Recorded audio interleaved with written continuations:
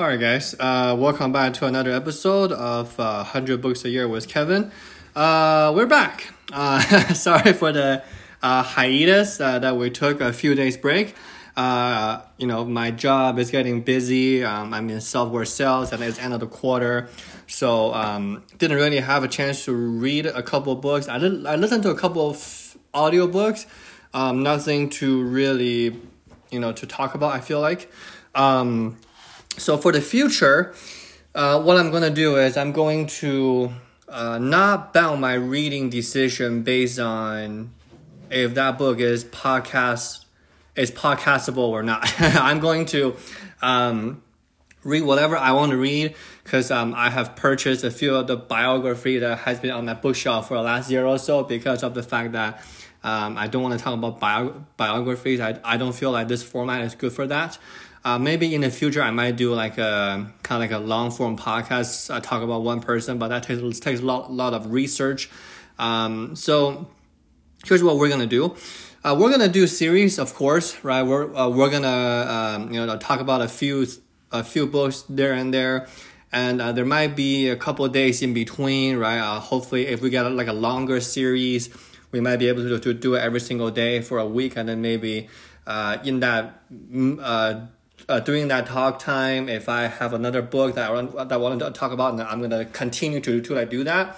But once I run out of material, there might be a few days break, right? Allow me to recuperate, kind of we go from there. Okay. So today we're going to start a new series. Probably going to do a 2-day thing. I read a book called The Joy of Sweat. It's actually really interesting. I pick out a couple funny situations we're going to talk about today and tomorrow over the weekend. So let's talk about the science of sweat. I don't want to get into that much in detail about the science of perspiration. I want to start with a story. I think it's really interesting. So there is this young nurse in South Africa. She's like early 20s, healthy, excuse me. And then she works as a nurse, right? So she's wearing whites pretty much all the time. And then she realized that there was a period that she will sweat while she's on the job. And then her sweat will be red, like red color sweat. If you think about it, right? Like if you are a nurse and then you are doing hard work and then you are sweating and then it's like you're bleeding, right? It's like a haunted house kind of a situation. So she's worried. She's like, what's wrong with me? So she went into the hospital to get it checked out. Everything is fine with her. All the tests that she runs, she's healthy.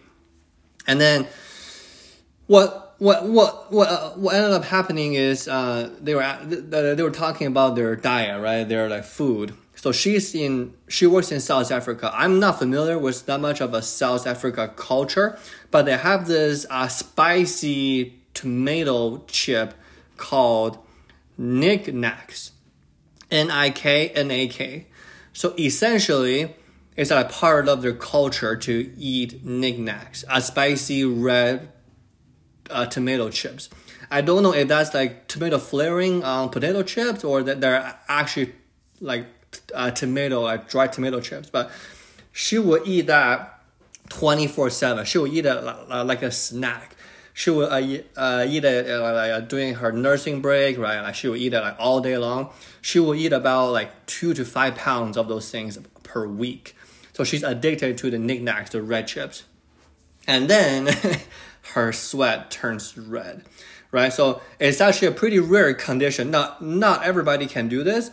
I forgot what it's called, but she has that condition, and then her red potato chips cause her to bleed, red sweats. Right, so that leads me to like another rabbit hole. Right, I was like, how long does it take for a fluid to be ingested through your mouth and then getting sweat out? Right, there was this Finland doctor. He actually had this experience where he was drinking tracers, like when you are doing like body imaging, like you drink tracers.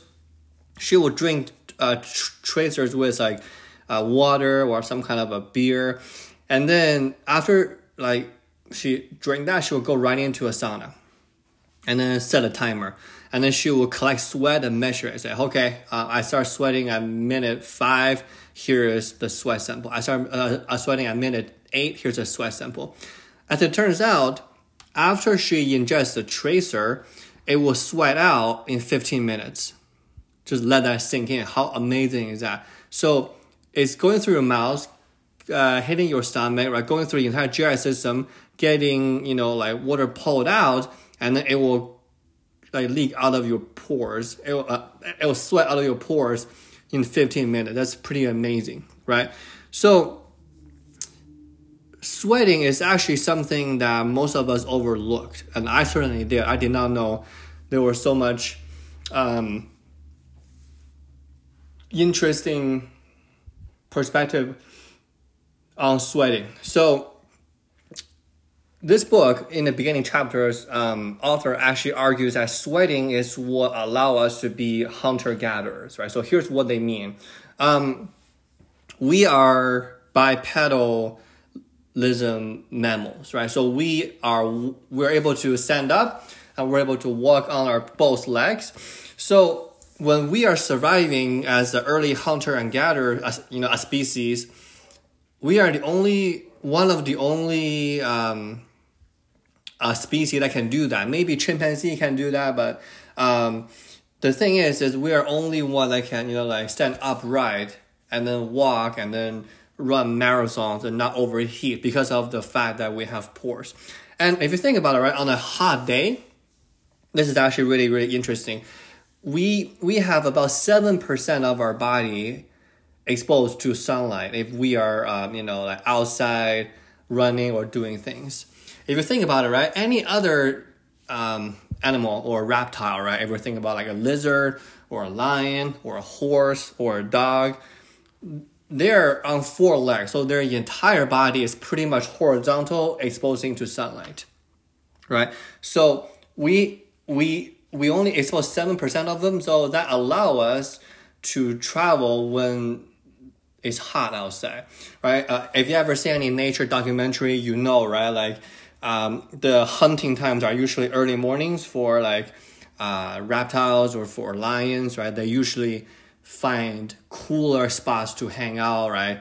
To not let themselves overheat like lions, right? They are usually hiding next to a shading area in the middle of the day, right? When the sun is the highest. So we are involved to sweat, and that's great. And then we are standing up so that we can minimize our exposure to direct sunlight so we can actually regulate our body temperature better. And then this book, it talks about different things about sauna, which I don't want to talk about it because we kind of covered that before, right?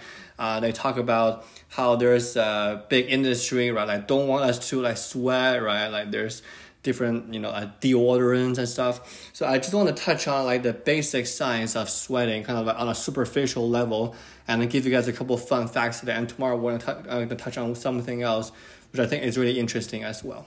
Okay? So pretty interesting book called The Joy of Sweating.